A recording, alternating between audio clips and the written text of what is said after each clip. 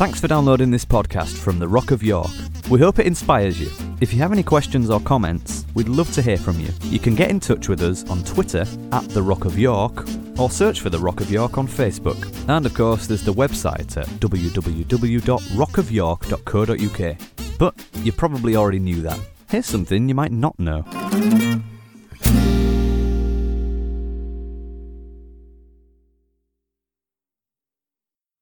Right, tonight just want to touch on a few things. One is that next Wednesday we won't be here unless you are a operational leader. That's the guys who lead the different departments, kids and stewarding and all that stuff. We'll be together next Wednesday. So for those of you who are not part of that group, you've got one off Wednesday. That is a bit of a precursor, of course, to a week Saturday when, I talked about having an in-reach, which really means that what we're wanting to do is out of our evaluations of where we are and where we believe God is leading us and what needs to occur, that's what we intend to share on the Saturday after next, the 1st of October. So come prepared for that. We're just laying out where we are and the spirit of where we are and what we've learned so far about how we need to approach it.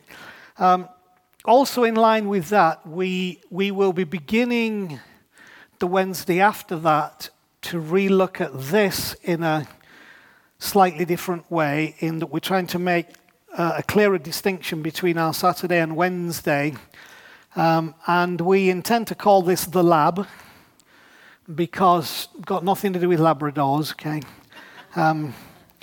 Because we do want it to be a place where those who dare to explore Scripture history, church history, truth, Jesus, God, what all these things mean in our lives, we want to get, again, realign our focus to that so that that becomes the melting pot in the rock of all the things that we're wrestling with that we hope then will emanate out, into the city and into people. And we've learned a lot of stuff, but we've been in transition. But I think we're in a good place, and we're going to move on to the next phase. It's been really interesting reading about some people who I have respect for in various streams, that the same thing that has happened to us over the last 2 or 3 years happened to them in exactly the same way. So, for example, Paul Scanlon, who I admire Paul greatly, obviously he handed over the leadership to Charlotte, his daughter. But when Paul started engaging with some new thinking over at Bradford, what was Abundant Life then, half of the people left. So out of 600 people, 300 people left, and it was that way for almost 3 years in Bradford until they began to reestablish another direction, which of course is in Paul's book, Crossing Over. But you can read all that in, there are several interviews. There's an interview with, I forget the Christian radio. There's one online, you can read it, where Paul talks about all that and how distressed he was at times that people who had been with them in the church from way back, the Bryn Jones days when they moved, were people who then didn't go and wouldn't go with the crossing over and where they were heading as a people and their belief and function. I said, thankfully, by the grace of God, we made a decision that whoever came back when they realized it wasn't as crazy as they thought, that we would receive them with grace and welcome them, and that happened. Not everybody came back. So what you see of Bradford today wasn't always that. It began with several years of a disappearing congregation as Paul sought to have them wrestle with some different perspectives on truth. Also been reading, there's a gentleman by the name of Brian Zand who, for those of you who remember what the Jesus movement was, when all the hippie thing was going on in the 60s and 70s, flower power and all that stuff, and flares that are coming back and flowery tops, all. In balance to the hippie revolution, there was what was called the Jesus movement or the Jesus revolution, where a lot of these kids, in their flip-flops and ripped T-shirts, actually, rather than finding their solace in drugs and kind of illicit behavior, actually encountered Jesus in a very real way.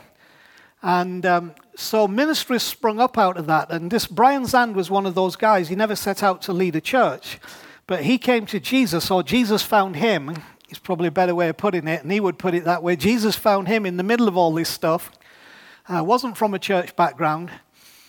Changed his life, and he just began, people hung out then. It was kind of the hip thing to do. You hung out, And for those of you who know what a beanbag is now, beanbags started then, okay, because you just hung out. And it wasn't hip to sit in a chair. So somebody said, I know what we'll do. We'll fill a bag with beans and sit on that. Like somehow that was an advancement in evolution to the chair. We'll sit on beanbags. Or we'll just sit on the floor because we're countercultural. It was a very weird time. But Brian Zand really just started talking. Of course, the hip thing then as well was you opened a coffee bar. That was the hip thing, right? We had them in York, where the thing for the age people now, which I could probably go now, down in town. There was what did we call it? Yeah, no, it was the one round the corner on. And it's now a place for elderly people to go. And there was a coffee bar in there, way back in the 60s, 70s, and I'm trying to think what it was called. It doesn't matter anyway. But anyway. Brian Zand did that. I had no intention of starting a church, but because some people started hanging out and they drank coffee and they talked Bible. And, he really then found himself, the group was growing. They were looking for somebody had to lead the group, and he just by default finished up leading the group. And this very organic thing grew up and actually grew to about 2,000 people over about 17, 18 years. But then Brian had a real experience start in his life about 12 years ago. And when you read his book, you realize that what he began to wrestle with are the exact same things that we've been wrestling with, that Chris and I have been wrestling with, the same questions, the same issues. Realized that he'd become very institutionalized, and he was really at the center of evangelical, mega church thing then, speaking at conferences and what have you. But he said, I was just getting more and more sick of it. He said, and so he took himself away, and he had a real encounter with God. And out of what God spoke to him, he came to different conclusions about the true nature of God, about Jesus, about the gospel. All very sound, but just not what the title we've used often is mainstream. Or common narrative. And so Brian, full of beans, full of excitement, goes and tells the church, I've had an encounter with God. This is what I've learned, and these are the things that I now no longer really give assent to, and my understanding of Jesus and the gospel has changed, and I love him, and we're going to push this forward. And he lost 1,000 people.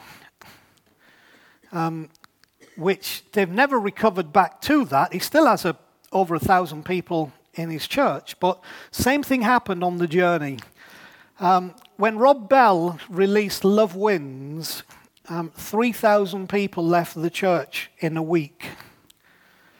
So I'm not saying this that, these are ways to try and justify what Bryn Jones, who some of you will know Bryn Jones was. Bryn Jones was the founding pastor of the church that is now Life Church in Bradford. Back in the 70s. And Bryn Jones once said to a friend of mine, David Shearman, he said, David, I've been in all spheres. He said, I've seen, we started there, we grew to 600. He said, I went over to America, and we grew several things to 1,000. I came back here full of myself, he said, and gathered some people together, and God allowed us, we had 300, but then God allowed us to grow to 50. He said to David, but it was all growth. So this is not a justification for when people leave us. This is an expression that when you're on a journey, it can happen, and we're not the only people, because sometimes we can feel like Elijah and say, oh, it's just me, I'm the only one that this is happening to. But as I've looked at these people on a similar journey to us, a similar pattern has occurred in their process. Now, that's not derogatory to anybody who leaves any more than it is, ultra supportive of anybody who stays. It just is what it is. And I think sometimes it's good to hear those things, because you can start to feel a little isolated and think, well, we've gone down from where we were. Well, there's others that have gone down. But let's also look and say, yeah, and they came up from where they were as well. So people like Brian grew from 2,000 to 1,000 and then grew to another number. And people like Paul Scanlon, grew from 600 to 300 and then, grown close to 3,000. So these things are happening. I just want us to keep faith, keep encouraging one another, keep believing, because like anything, if we become absorbed fully in our own situation and begin to evaluate that, the conclusions we draw can sometimes be faithless conclusions that don't recognize, you could have argued, children of Israel, well, a whole generation has died in the desert, so God's obviously not with us. But they grew out of a generation for reasons and grew into another generation for reasons, and there was blessing. So all I'm concerned about is that all of it is growth, okay? That all of it is growth, that we actually are growing to what we are supposed to be in God by the call in our lives. And, the story will go on. The story is going on. I've got 25 years in senior leadership invested in this, and I've told you before the stories of how I believe God supernaturally brought my family to this city. How remarkably my life has been somehow moved along by an invisible hand that has brought me also to this day. And the things that have happened in our life have been, even when it seemed that the enemy might have intended them for evil, God has turned them to our good.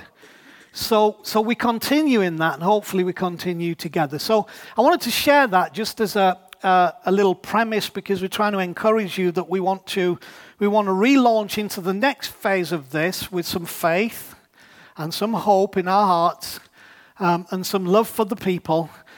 In the midst of all the encouragement that's happening. One little thing that I thought was wonderful, Beth was told about some funding available, so she, cut a long story short, she, put her hat in the ring, and has been successful. So we've got some funding for our youth work in the same way that we've finished up, because of the work with the kids and the PCOs, we've finished up with a brand new football cage and all kinds of stuff. It's all favor. It's good. What really blessed me was Beth was just telling me tonight that at the committee, of course, Beth couldn't be there, and then they said, well, it's probably best if you're not, because we're kind of discussing your thing. What was interesting is the people at the committee who stood on our behalf and who recommended us. One of them, how many of you remember who John Atom was? Is it Atom? John Atom. John came here years ago from Christchurch, which is going way back. Pete and Jan found their way here from Christchurch. John came in with some lads, two lads who used to sit over here every time. Edward and, can't remember the other boy, Ian. And, then John's life moved on and various things and went off to uni and what have you. But John's on this committee now because he's a teacher there in Clifton. And John stood up and threw his hat in the ring and talked about how great it was, who we were and what we were pursuing and what we were doing and how great Beth was, and really pushed the thing in the direction. So even things like that, some of people who are not necessarily fellowshipping with us now beginning to emerge to speak on our behalf and say some good things, and that's wonderful. And I met today with the chair of Churches Together in York, which is a different organisation to One Voice, and they're going to have their annual general meeting here in October, isn't it? This next month. A very good meeting with those guys, and there have been, I've told you before, there's some kind of not nice rumours been put around the city and the area about us. But these guys are all lining up with us and for us and excited and thrilled. And what's really funny, this is just hilarious, is a bunch of those are older ministers. You know, I'm not a chicken, but I'm pretty young compared to some of them. However, I am the longest serving in the city, you know. So it's like, it's chalk and cheese.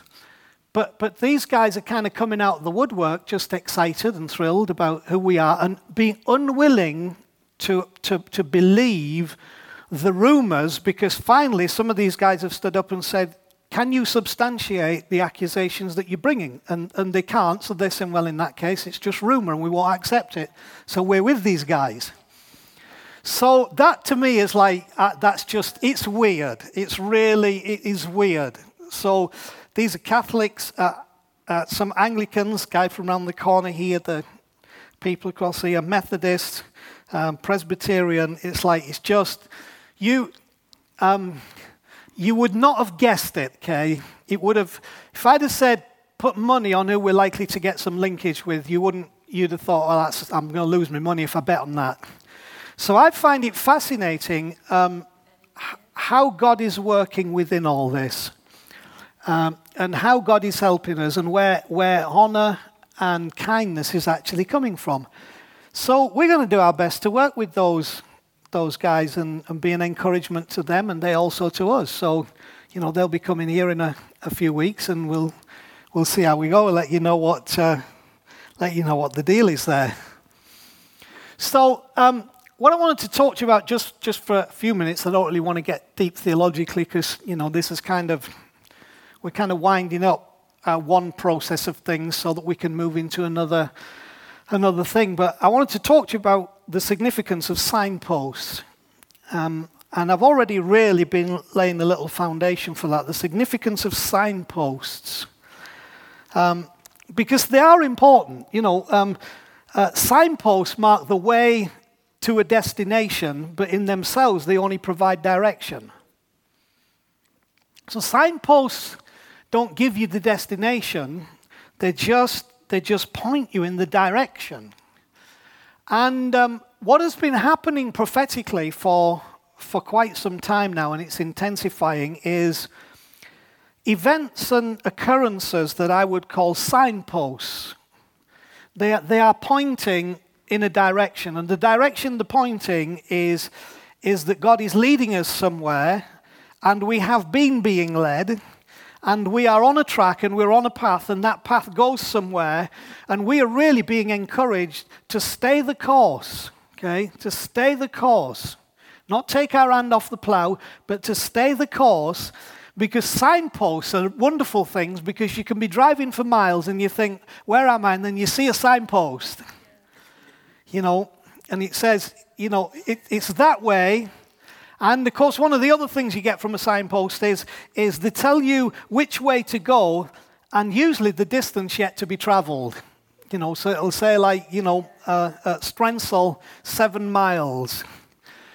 So they don't contribute anything to getting you there. So bear that in mind. And likewise, prophetic spiritual signposts, things that happen that really you can say, that really just fits. That's just pointing us in a direction. Just like signposts by the road, they don't normally provide assistance to where you're going. They just provide guidance, okay? So it doesn't take the effort, in our case, the faith, the trust, the belief, which are all very important. It doesn't take those out of the equation. All it does is it actually gives you guidance. It gives you the guidance and says, okay, if you'll keep going, if you'll keep pressing on, this signpost is telling you that so many miles down there, you will reach this. And I believe that's happening in our lives, and I'll give you some more examples of that in a moment. In the context of signposts as well, people can be a distraction. You know, so if you're chattering away, how many times in the car, before we had sat-navs, and I'll talk about that in a moment, you were chattering away and you missed the signpost. I remember. I think it was Derek Prince one time, a guy called Derek Prince, talking about the end times. I probably wouldn't agree with the conclusions now on that, but within it, some wonderful points. He talked about really signposts heading towards the end times, the end of the world. I have different views on that now. Vicky and I were talking about linear time last night, and what happens if you take the two ends and join them together? You have to read everything differently. But what he said was, when there's a signpost coming, it tells you that your turnoff is in, it's in a mile, it's in a half a mile, 3, 2, 1.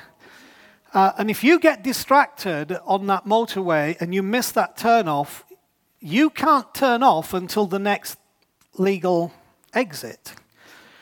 So the point he was making is that if we don't read the signs, if we get distracted and we miss the signs, we can probably still get to where we need to go, but you just can't get off the road like, we'll just turn off now, we'll just go that way now. You have to actually follow the signs, and when the signs are saying this is the way, you need to go that way so you're not wasting time going, 14 miles further down the road and then 14 miles back to get off again. So people can be a distraction in the context of road signs normally. And people can be a distraction in the context of when God is putting signposts up for us.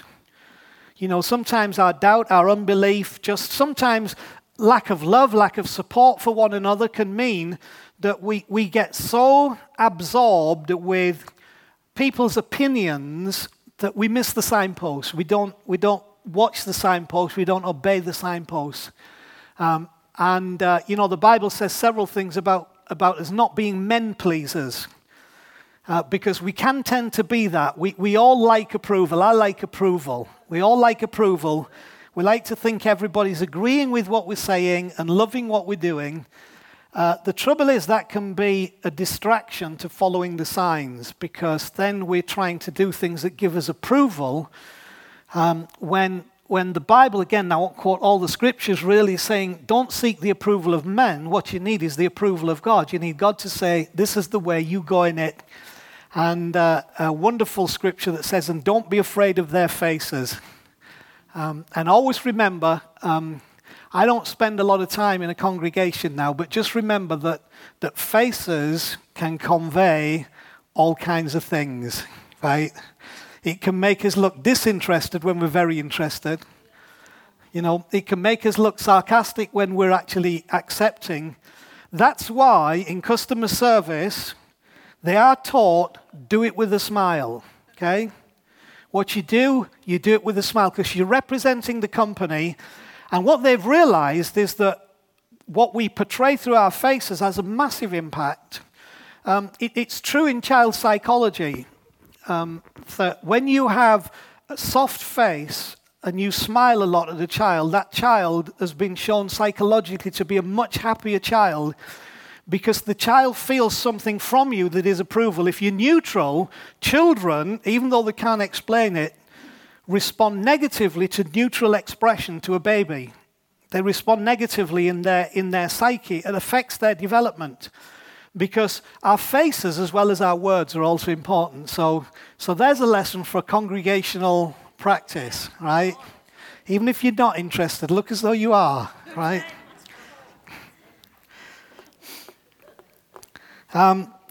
Also kind of just spreading that thought a little bit, what you see can be a distraction as well. As someone who spends most of my church life on this side of the divide, when you watch your congregation get smaller, that can be a very disheartening, dispiriting thing to the point of where you actually have days where you think, I just need to quit. I can't do this anymore because what it does, and really, yeah, that's self-centered. It's self-pity, and there's not really an excuse for it, although it's very real because we're human. what you realize is that what you see can be a tremendous distraction to the signs that God is giving us. Okay, so we actually we don't see the miracle ahead. We see the problem unmovable. We see the mountain can't be shifted. And if one spends too much time, for all of us, looking at the circumstances, that most often will drain your faith. You will then have to find reasons why this thing cannot happen, rather than believing God that it can, to justify our position. So also, what we see can be a tremendous distraction to signs. So we have to take, God said to Abraham, when we was telling Abraham, you're going to be the father of nations, and he hadn't got any kids. Okay? And he's been told, I'll give you a land, and he just thought he was being really kind with his nephew Lot. Said to Lot, well, there's too many of your herds and shepherds and my herds and shepherds, so, we should separate, but you choose. It's the nice, you choose. And then, of course, when Abraham saw what Lot chose, I think he probably thought, I wasn't the brightest idea I've ever had. Because it says Lot chose the fertile plains. So Abraham's left with basically desert, scrub, and wilderness. And when you read it, what it says, this is what God says to him: Abraham, lift up your eyes from where you are. Okay? Lift up your eyes from where you are and look. And basically what you see, I'll give you what you can see. So this idea of lifting up our eyes, not being oblivious to reality, because that's never wise. That's called lying to yourself. But when we've observed and lifting our eyes and seeing beyond what we have to what God is wanting to give us, that's where faith starts to rise. Lift up your eyes from where you are, is what God said to Abraham. And all the land that you see, all of it, look north, look south, look east, the west, and everything that you see, I will give it to you. So I think sometimes when we are too observant of what we can see, it's detrimental to the signs that we're actually are occurring on our path. And then because we don't see far enough, we only get as far as we see, if you see what I mean. And the word to Abraham was, look north, south, east, west, and whatever you see, you can have. So I also have an encouragement to you that don't be distracted by the stuff, because the word of God is still to the children of Abraham, whatever you see, I'll give that to you.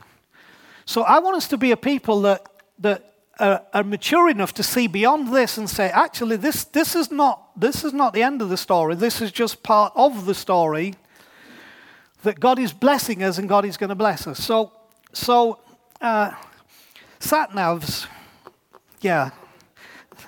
What I put here is they are a modern invention that can be helpful, but only when they're not possessed of the devil.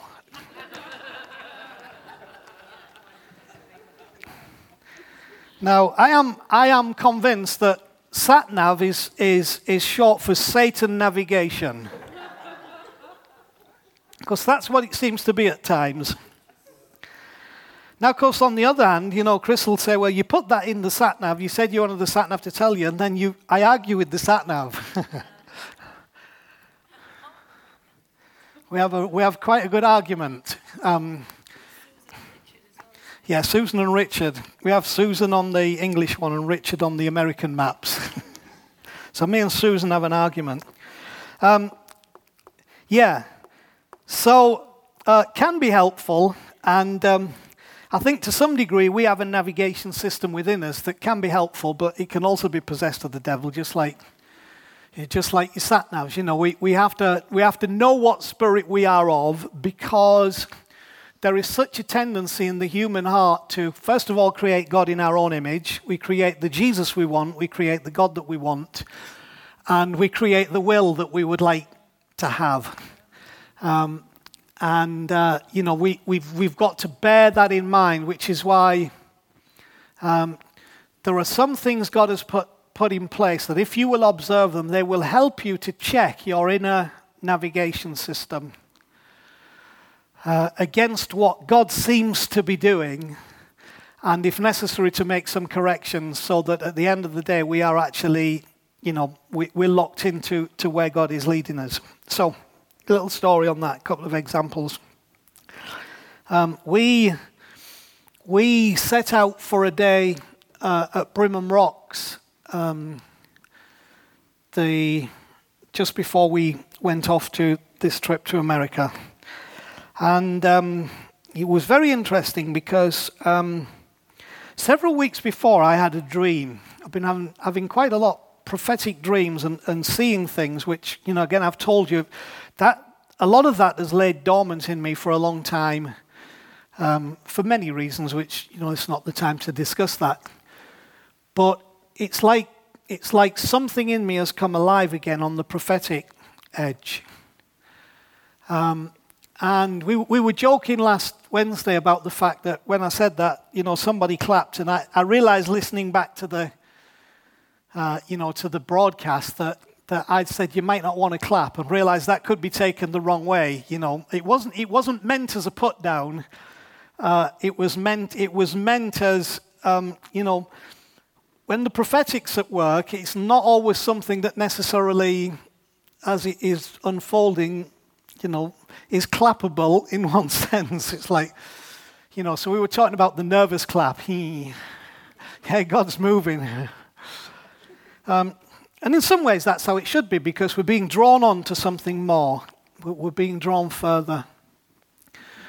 And so I have this dream, and in this dream, it's absolutely as clear as day. I am at the junction in Knaresborough, where it's like a fork in the road, but it's kind of flatter. And one side takes you off into the Dales to Pateley Bridge and all up there. The other one takes you through whatever that other place is that's before you get to Harrogate.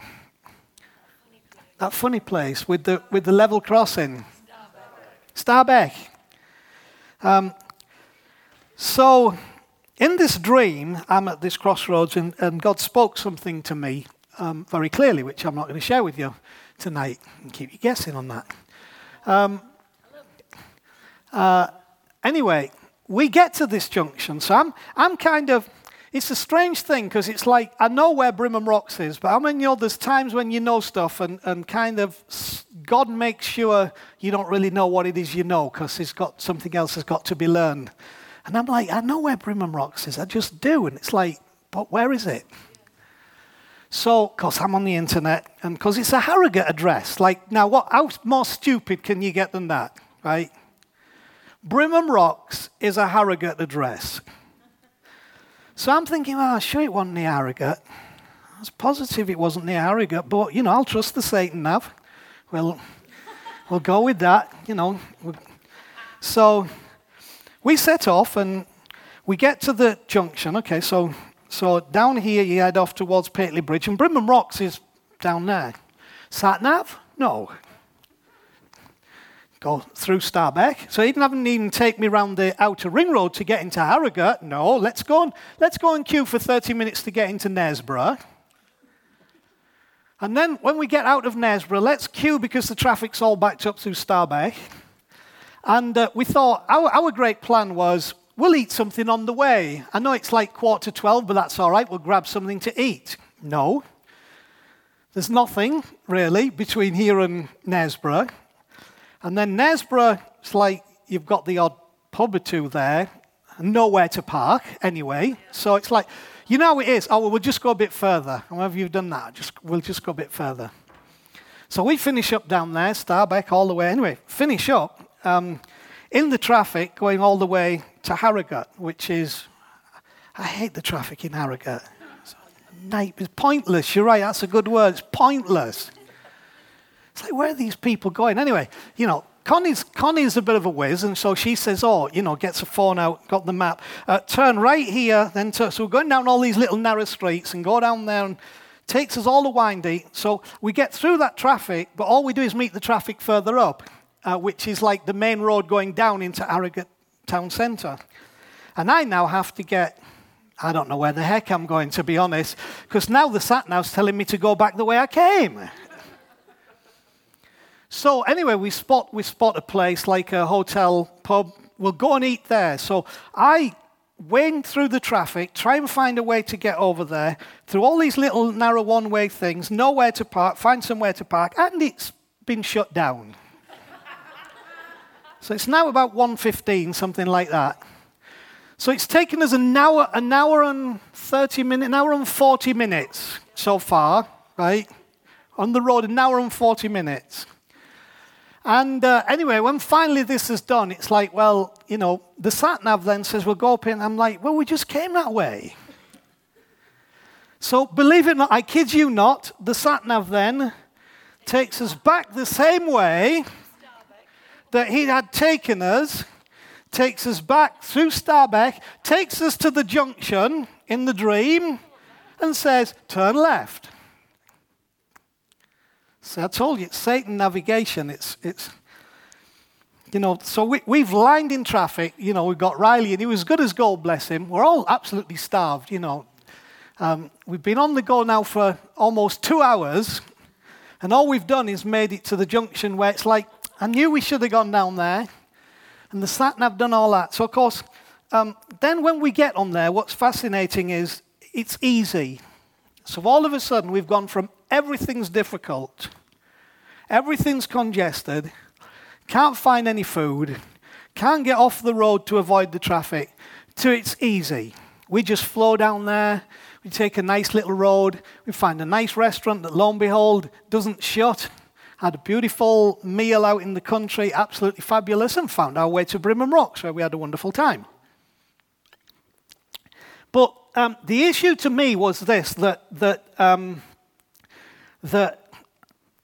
there was a lesson for me because here at that junction, if you take the wrong turn, the difficulties and the obstacles and the hardships and the struggles were just incredible. And it's almost like, for me, I don't like that stuff, but it's like God was teaching me a lesson and saying, actually, if you'll be obedient to what is right, not following this wild goose chase because we think it's inarrogant, my yoke is easy and my burden is light, Jesus says. Take my yoke upon you, learn of me, but my yoke is easy and my burden is light. Now, I will tell you what part the other dream was, because God said to me, he said, here's the deal. It was one of those real friendly chats. Here's the deal. You can stay as you are and where you are and be blessed. Or you can go where I'm leading you and be a blessing. And the choice is up to you. Now, some of you might interpret that in terms of, well, does that mean stay in York, leave York, whatever? That in some ways is irrelevant, because there is a deeper issue to that in the context of our journey. And a lot of what we've experienced over the last few months has had a relevance in the context of us as a house. We can stay as we are and be blessed, or we can go and be a blessing. We can move on. We can follow a journey. Now, here was Abraham's sign. Genesis 12, verse 1. God said to Abraham, the Lord had said to Abraham, leave your country, your people, your father's house, and go to a land that I will show you. And then God says, if you'll do that, I'll make of you a great nation. I'll bless you. I'll make your name great, and you'll be a blessing. And I'll bless those who bless you, and whoever curses you, I'll curse. And all people on earth will be blessed through you. And then Hebrews 11, verse 8 puts it this way. By faith, Abraham, when called to go to a place that he would later receive as his inheritance, notice the word later, he obeyed and went, even though he did not know where he was going. And by faith, he made his home in the promised land, or the land of promise, like a stranger in a foreign country. So that's saying Abraham felt like he was a stranger in a foreign country. That's what we're supposed to feel. He lived in tents, as did Isaac and Jacob. Why did he live in tents? Because he was meant to be on the move. All the problems start when we start building stone things and brick things, lived in tents, on the move. As did Isaac and Jacob, who were heirs with him of the same promise. For he was looking forward, not looking backwards, he was looking forward to the city with foundations, whose architect and builder is God. That he could only see in his spirit, but his job was to follow the signposts. So in this process, there's been lots of things. I'll just drop a few little things to you. It's fascinating in how God has led us. Even the whole thing we talked to you about, our pilgrimage through Scotts Bluff, and suddenly finding out that there is a link between Scotts Bluff and Salt Lake City, that those two things are mentioned on the monument, which we didn't know. And even little things like becoming aware when we were in Salt Lake City that the state symbol of Utah is a beehive with bees around it.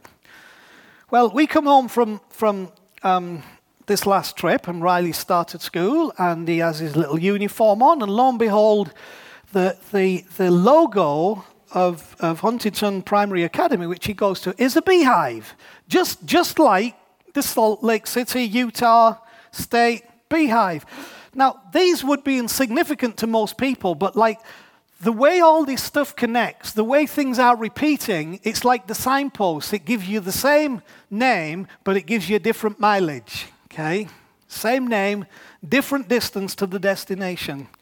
And, again, I've told you this thing about white feathers. This is ridiculous. I feel like a complete New Age weirdo when I talk about this, but it's really fascinating how at the point of decisions that need to be made about significant things, all throughout the year, any time of year, a jolly white feather will show up. I was mulling over something that relates to our journey forward, a question about should we do this, should we do this. I'm walking down our street, and right in front of me, a big white feather, just right in front of me, just like this. Now, again, you might think that's stupid, that's ridiculous. Signposts, they're all little signposts that to me says, I'm with you, okay? I'm just using things that are familiar to you to help you know that this is a signpost. And was interesting across at Ted Hanson's, what came up again, which I'd forgotten. Naughty me, forgotten, because it's very significant. Remember we used to talk about the icebreaker? And I had prophesied over me many times about being an icebreaker, and that was our role, and all the thing about it has to have a hardened nose because it's got to break through ice, and it's a little unstable because icebreakers are unstable, and they're uncomfortable, and they're noisy and expensive to run, because they have a purpose, which is breaking a path for other ships to follow. And along with that, the same period, there were these prophecies about being the spearhead. And the other one that also kept cropping up from different people who knew nothing about our story or me was about being an arrowhead. Now, what was interesting with the prophecy about arrow and spear was the connection that it was prophesied to me about every spearhead needs a shaft to balance it. Without the shaft, the spearhead doesn't work. So there is an importance of those who get behind you are important to the balance and the flight of the spear for the spear to go where it needs to go. And this time over at Ted's, the issue came up about the bow. An arrow without a bow is useless. It's not. It doesn't. That's not what it was designed for. But the bow, which has to be put under tremendous tension, the bow is what launches the arrow towards the target. So the bow is as critical as the arrow, but the bow never goes where the arrow goes. But the bow actually launches the arrow to where the arrow needs to go. So this came up again, and I'm thinking, this is nothing new. This is going back our journey, the prophetic input into me and Chris and our family and this house for decades. God again reminds us, signpost, okay? Signpost. And a different distance on it now, signpost. You're getting nearer to what that is about. And then, of course, there's the thing of, Chris shared with you about the wagons, this wagon that suddenly appeared on her iPad, before we went off to our pilgrimage to Scott's Bluff, and it was nowhere in the search engine, it was nowhere on Google, you couldn't back button it or forward button it to get there. It just appeared, but we knew what it was and where it was. And, of course, the issue of the same week I'd been looking at the wagon next to that, which we had a photograph of Connie on, and Connie was the same age then as Joel was when we took Joel to Scott's Bluff, and both of them were the same age as Riley is now. And so in the same year of that age, of the kids being 4, the same things have been happening. It's coming round. So, of course, we told you that story. Now, of course, the other thing is about the oxen. Of course, we showed you the one wagon that had the 3 yoke of oxen on the front that was never there before, but now it is. Now the wagons are in a line. The wagons used to be like museum pieces, just stuck there side by side. Now they're in a line on the actual trail, looking as though they're going somewhere. And I hope we've got in line on a trail looking as though we're going somewhere. So we're not just side by side, we're actually getting in line to go somewhere.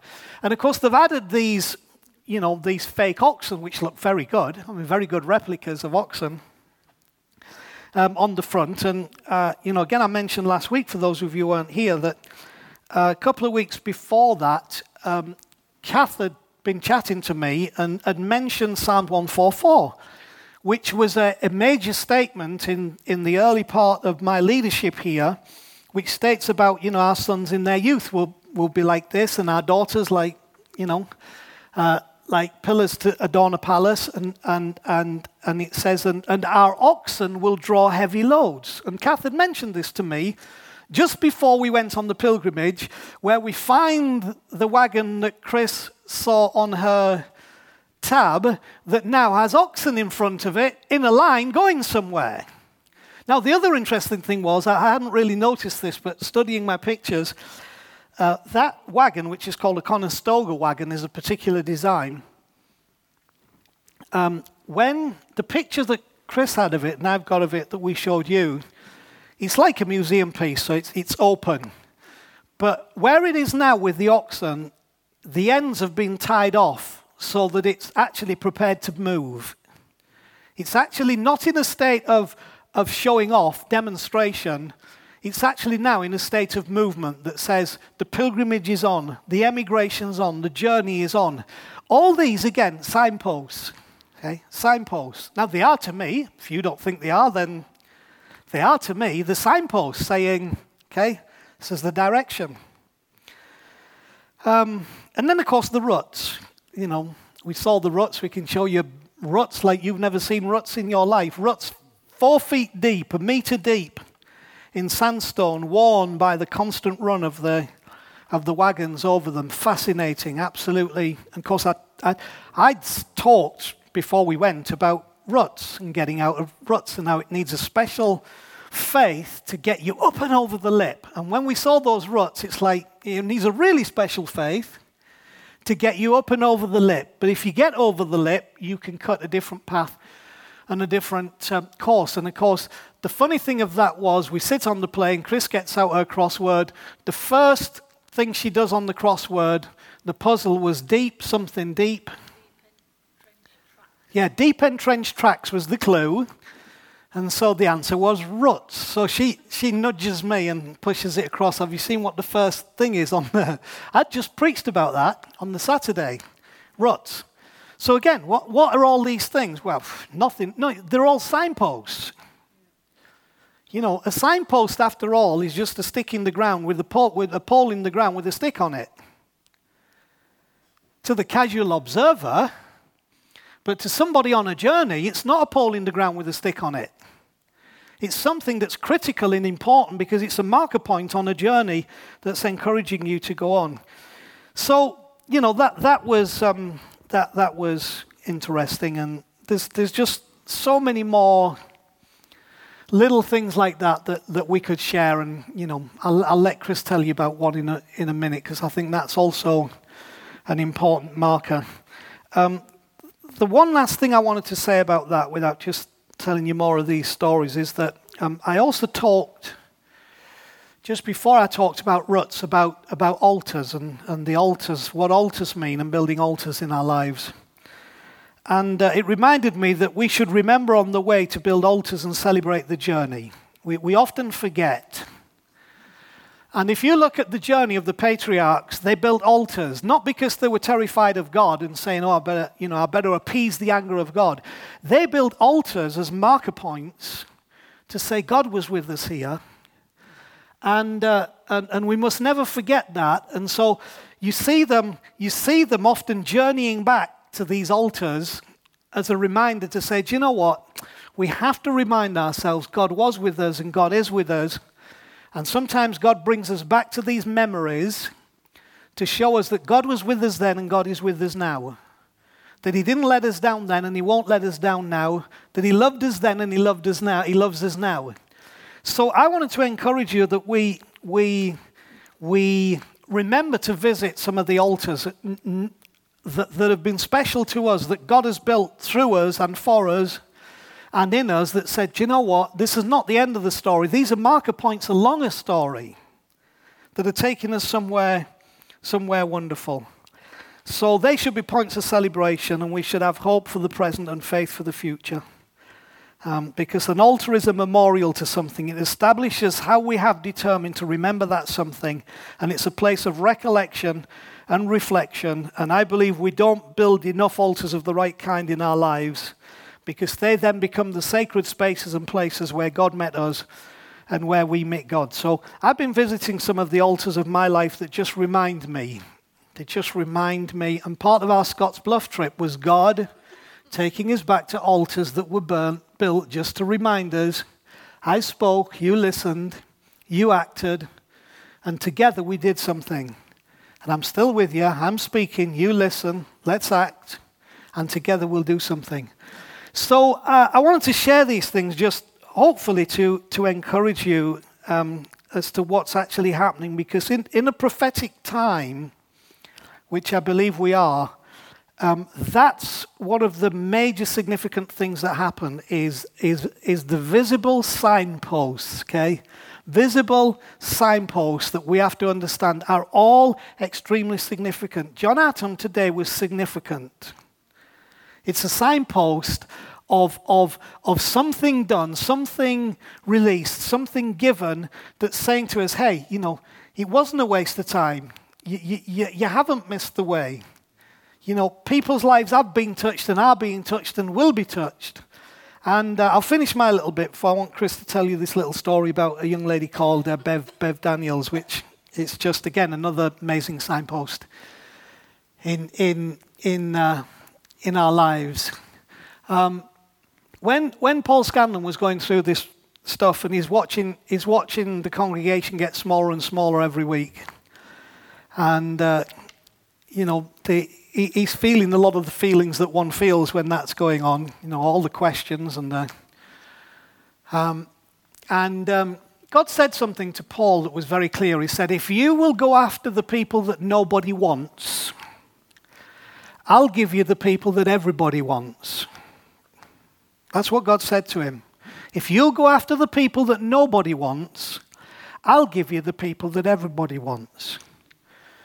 Mostly now in Life Church Bradford, what most outside observers will see is the kind of people that they would want. But those people are there because of the people who were part of the issue that nobody did want. And that's part of our journey. That's part of our journey of grace and of love and of kindness. And I'm claiming the same promise. That if we will grab the heart of God in touching the people that nobody wants, and the truth is, Beth will tell you, nobody wanted the kids that we were having here on Friday nights. Nobody wanted them. That was the question to Beth. Why do you let them come?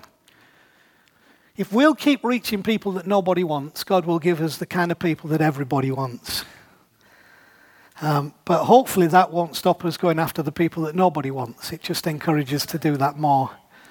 So the kindness of God can reach that. So there you go. Be encouraged. Let's lift our spirits for the next part of this journey and look at the signposts that are saying, okay, pointing, it's not a destination, it's a direction.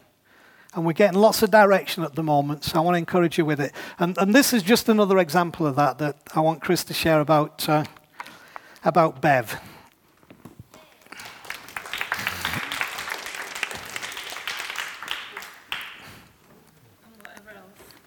Yeah. Oh, I've lost my place. That's what happens with me.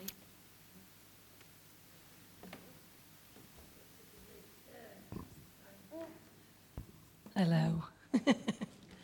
When Anne asked me to share this, I wasn't even sure how to apply it, but then we'll think about that as we go, shall we? It was interesting, though, as Anne's been talking, whether we like it or not, the familiar, we get so attached to it that when we consider doing anything differently, it all sounds very exciting until it has to be done, isn't that? That's the truth, isn't it? And we all like the sound of Abraham getting up and going to this land that God would show him, but I'm not so sure any of us would be as ready and willing, especially if we had to have a tent. You know, especially in this day and age, you know, if we could have lovely home comforts and we could have, you know, 5-star hotels on the way and swimming pools and, you know. But, you know, if you're in a tent and you're having to put up your tent and you're in the desert and you don't know where your next meal's coming from and all that, you know what I'm saying? And that's why the whole thing of the trails impacted us so much, because you have to put yourself back in the context of it, not just look at it with sort of dreamy eyes in history and go, whoa, isn't that fantastic? And like Anne says, you know, we're in an incredible open-top sports car, bombing along at 80 miles an hour when they were probably managing 15 miles a day.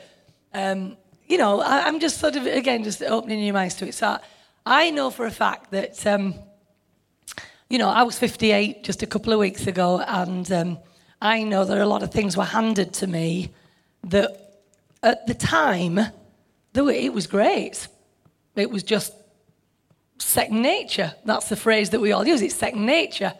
And then all of a sudden, those things didn't seem to hang together anymore. And it was a bit like God saying to me, get up and go to a land I'm going to show you. Leaving the familiar. And I tweeted this just the other day, and it something I've had for a while, but it's this. It takes a lot of courage to release the familiar and seemingly secure, to embrace the new, but there is no real security in what is no longer meaningful. That's scary, isn't it? Because we'll always try and make it meaningful. We'll always try and make something, oh yeah, it's meaningful because it feels comfortable, you know. It's like the old shoes in the back of the cupboard that are raggy, but we still insist we're going to wear them, you know. There is more security in the adventurous and exciting, for in movement there is life, and in change there is power. But of course, we're not all lovers of change, are we? You know, oh, change, great, ooh, scary. There was another thing as well that I saw the other day, which I wanted to, if I can find it. Oh, this is awful. I had it all sorted and now I haven't. Anyway, the point, I'll just tell you while I'm trying to find it. A guy called, I think it's David Hayward, I follow him on Twitter.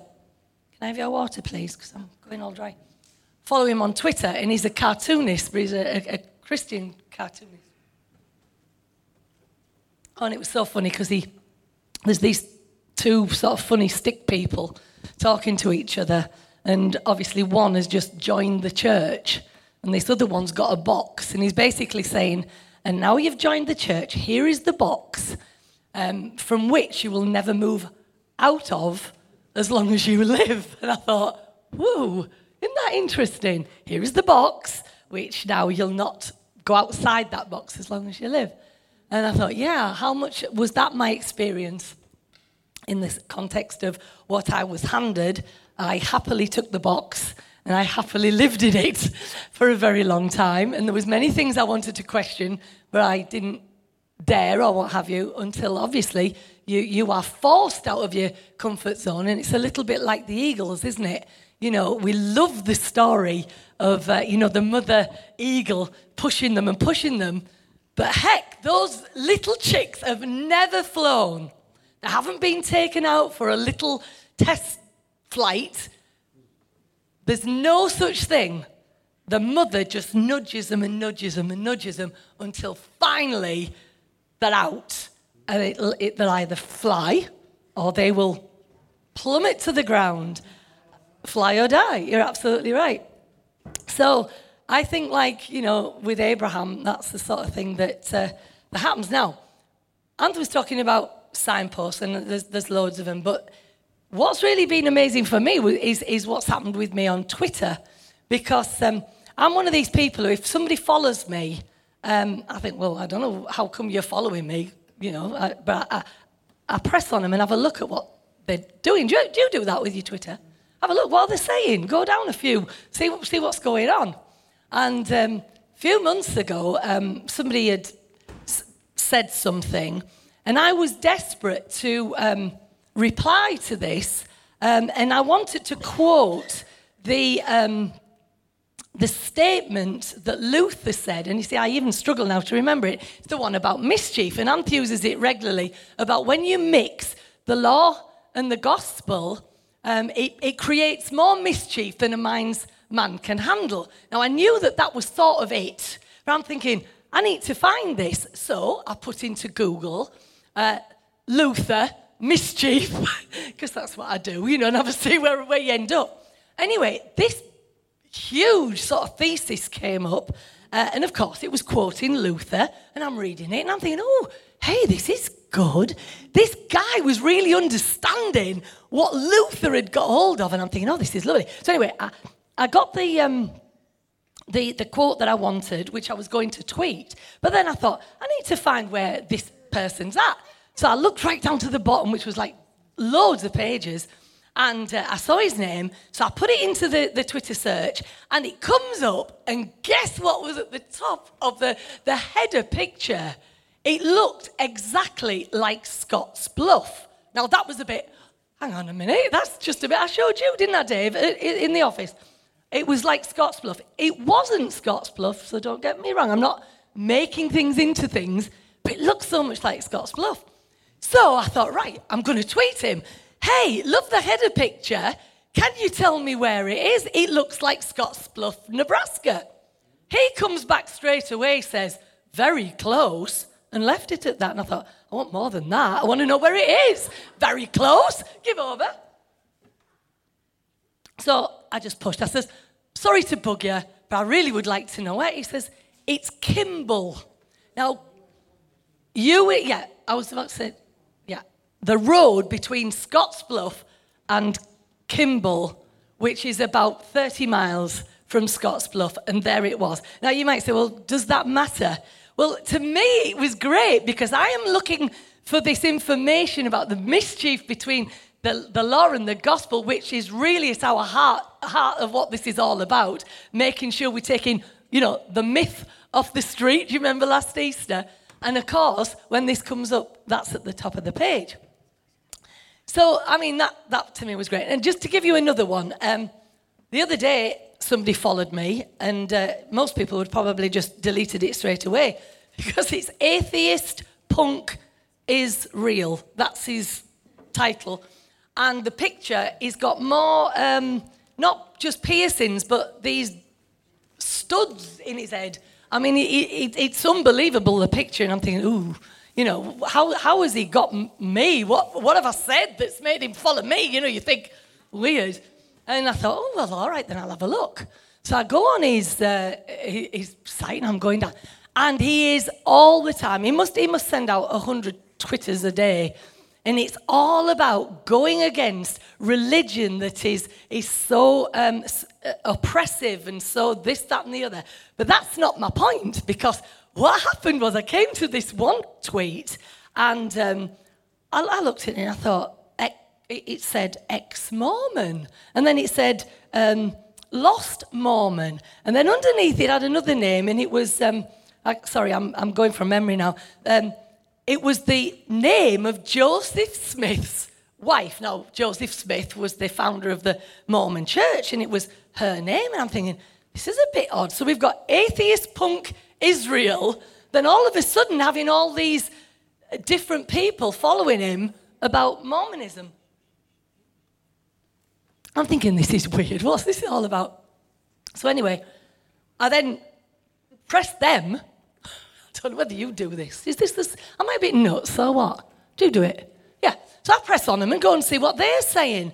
And I am not kidding you. All of a sudden, I'm in this world of what Anth talked about when he said he'd gone to Salt Lake and he felt that there's this whole bunch of people who are ex-Mormons who are suddenly so upset with their lot and the oppressive nature of the religion.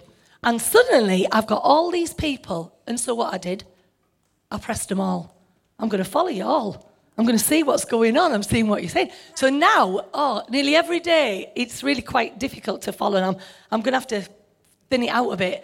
But there's all this, every day, all these people with what they're saying about the things that are upsetting them. And I'm thinking, do you know what? This is interesting.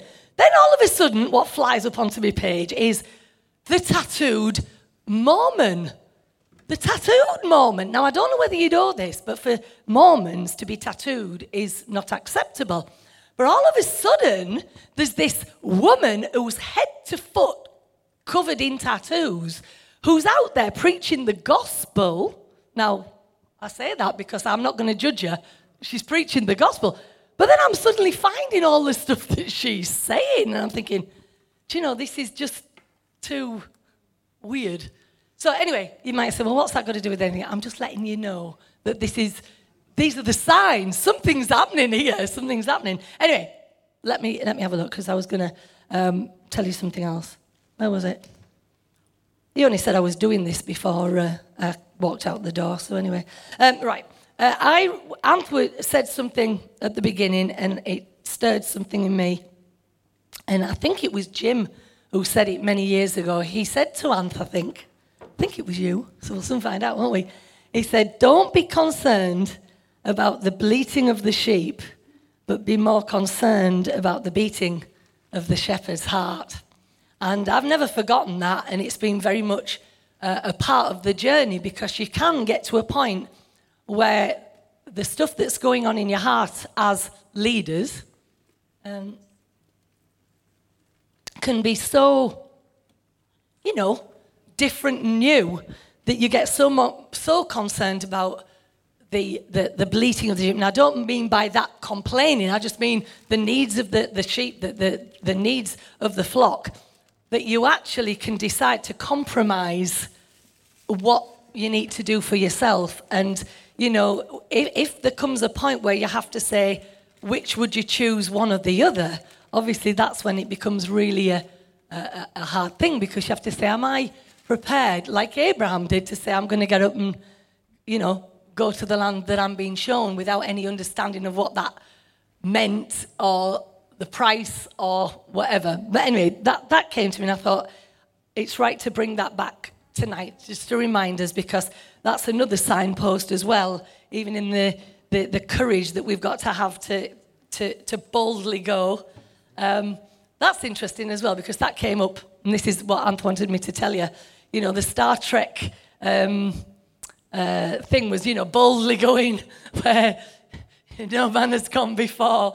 And I mention that because the story Ant wants me to tell you is about every year. Sometimes it's a little bit longer than a year, but it's about every year.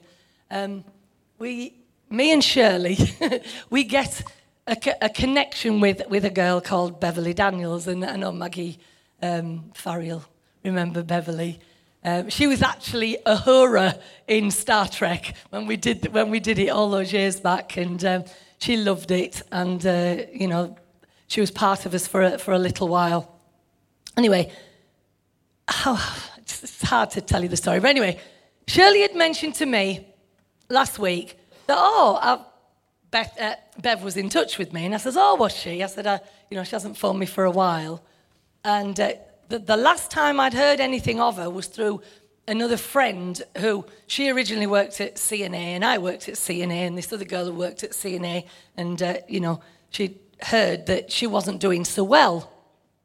And anyway, cut the story.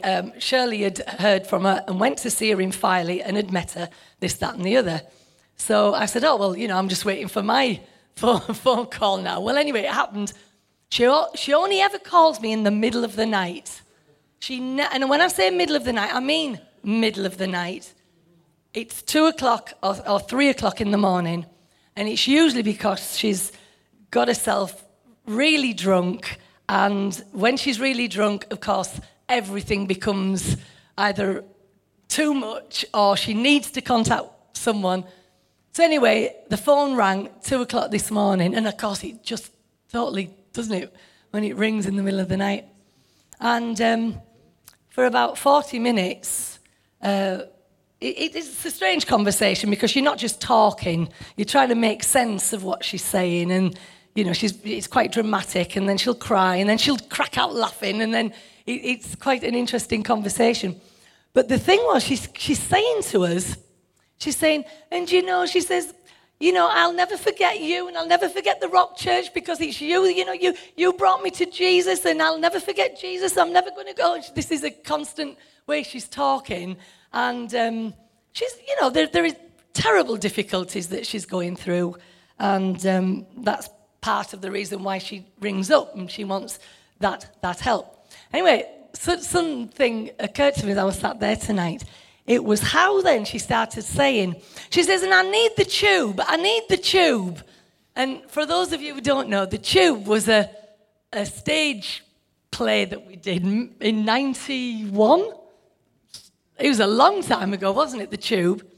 She says, and I need the tube. I said, what do you mean you need the tube? She says, I want it, I need it. And I said, well, have you got a DVD player? No. I said, well, have you got an old video player? No. I said, well, then I can't help you, really. I'm trying to figure a way to help her. So I don't know about you, but I've got one under my eaves. Have you got one? Have you got one, Shell? So I'm thinking, well, I could get that to her. And then she says, and Star Trek, she says, you know what? She says, and then she started getting a little bit upset. She says, why did you stop the choir? Why did you stop doing plays? That was my life. I wanted to do plays. I wanted to do that. I love that.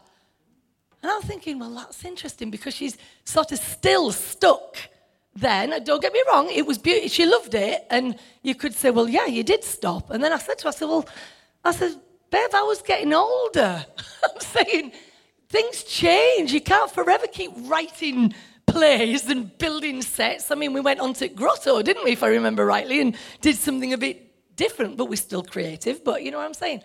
But that occurred to me, because it hadn't occurred to me at the time, that it was all to do with a nostalgia that she connected with and still wanted. But this was the thing. She says,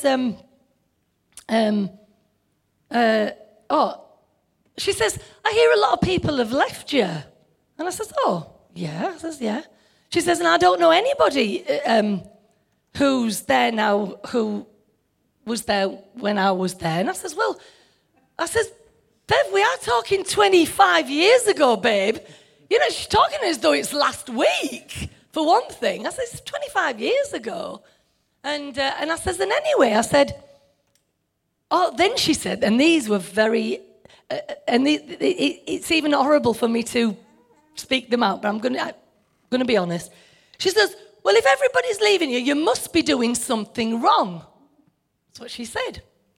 And that's hard-hitting when you've just woke up in the middle of the night and you're taking a phone call and you're thinking, okay, if I'm doing something wrong, bye-bye. That's what you feel, isn't it? Okay, I'm not here for you. Let me go back to sleep. You must be doing something wrong.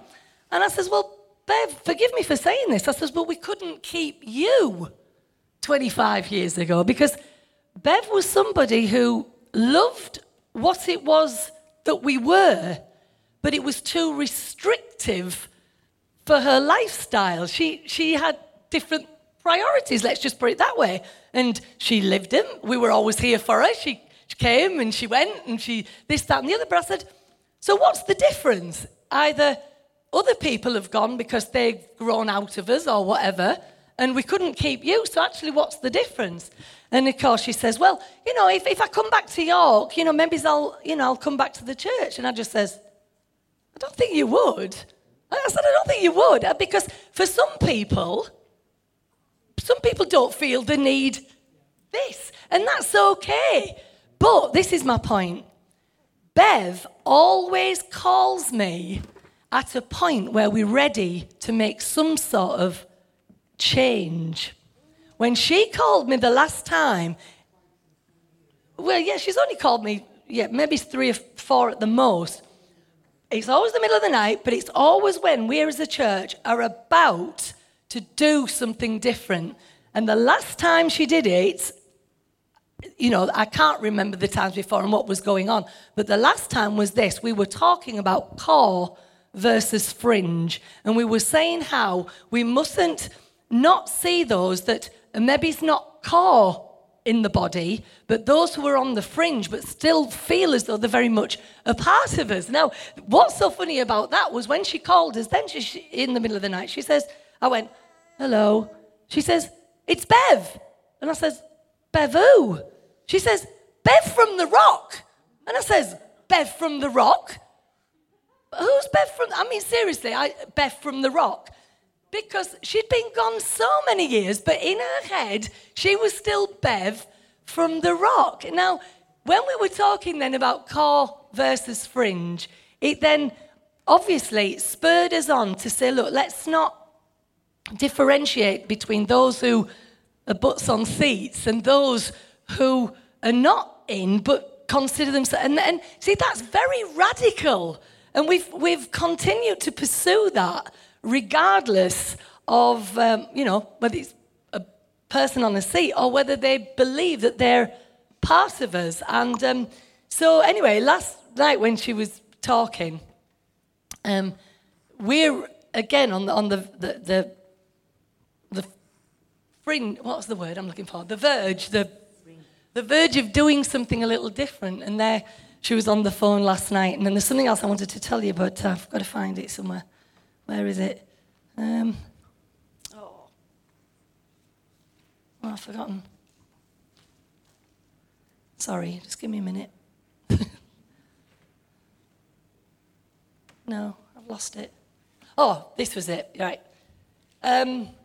We talk about transitions, but there's a little phrase that's come out. This woman has written a book and it's getting great acclaim at the moment, and it's called Love Warrior. I don't know whether any of you have heard of it, but Oprah Winfrey's been featuring it, and of course if Oprah Winfrey features it, it's bound to do well in it. But there's a little phrase that she uses, and it's this. It's, what are you doing during the during? And it might sound a bit, double Dutch, but it's fantastic in my head. What are you doing during the during? Because when you're going through a situation during a period of something, it matters so much what you're doing and what you're feeling. And it's what Anne said about having a positive attitude.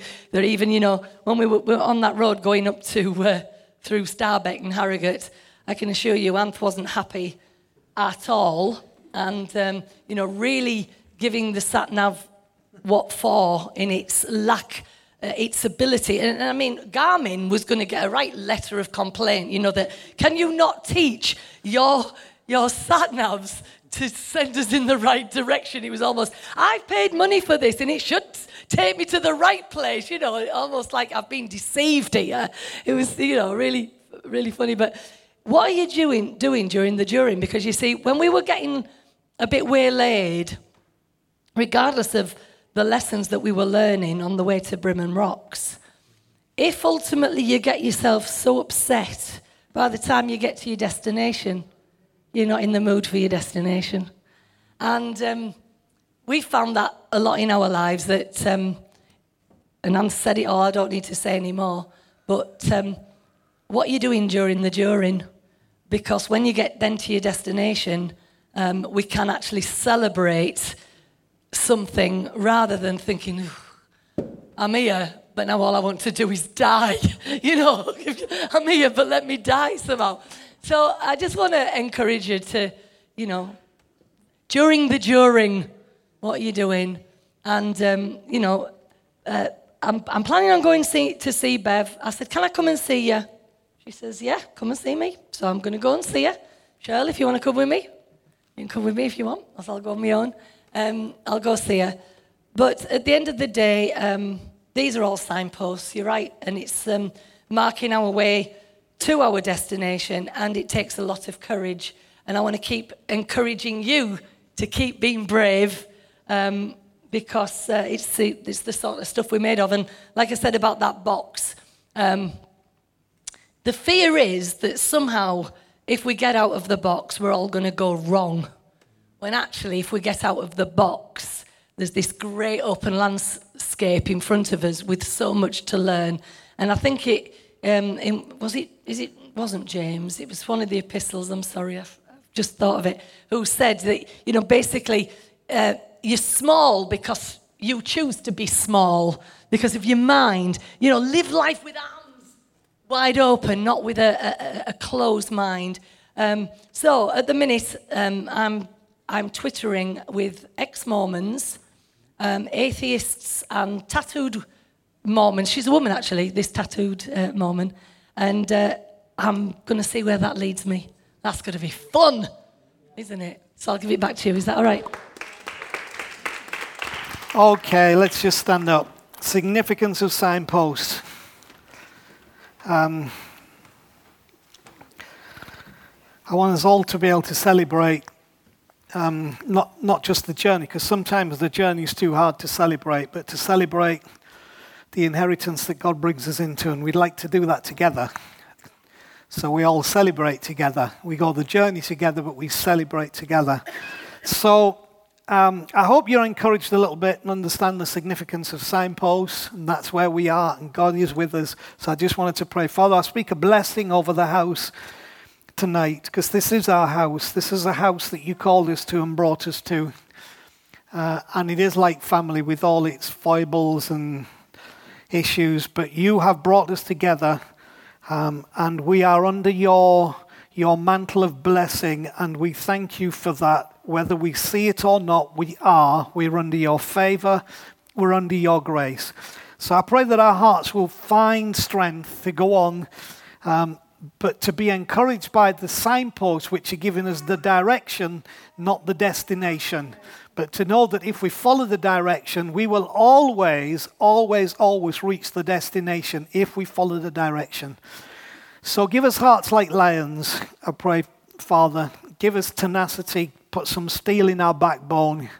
Help us to be brave and to be bold and courageous, because we're probably going to find that we haven't been this way before. Just like you said to Joshua, but you're leading us to a land that does flow with milk and honey. It's got provision and nurture and blessing. We want to be, we desire to be, and we are determined to be a blessing to our city and to the people of this community. And we thank you that you are helping us and are going to help us. And the end is not yet. This is a chapter in the story, but we are moving on in your name, Jesus, as we see the signs. Thank you for your encouragement to our spirit. Now we want to use that to give us fuel and strength to carry on in Jesus' name and to do all that you called us to do in our lifetime, to be the Word of God made flesh, to reveal the glory of the Father so people's hearts can be set free and they can also celebrate with us because we've come to the full victory of all that the resurrection was all about. So we ask this in your name, Jesus, because this is your purpose and we're in this because we're following you. Amen. Amen. Well, be blessed, and We'll see you on Saturday, which is also kind of a closure of that into what we're moving into. So thank you. Thanks for being here. Thanks for listening. You might not be aware that The Rock is funded completely through donations from people like yourself. So if you feel like you're part of our community, it would be great if you could make a contribution by visiting our website at www.rockofyork.co.uk and just click on the donate button for more information. Thanks again.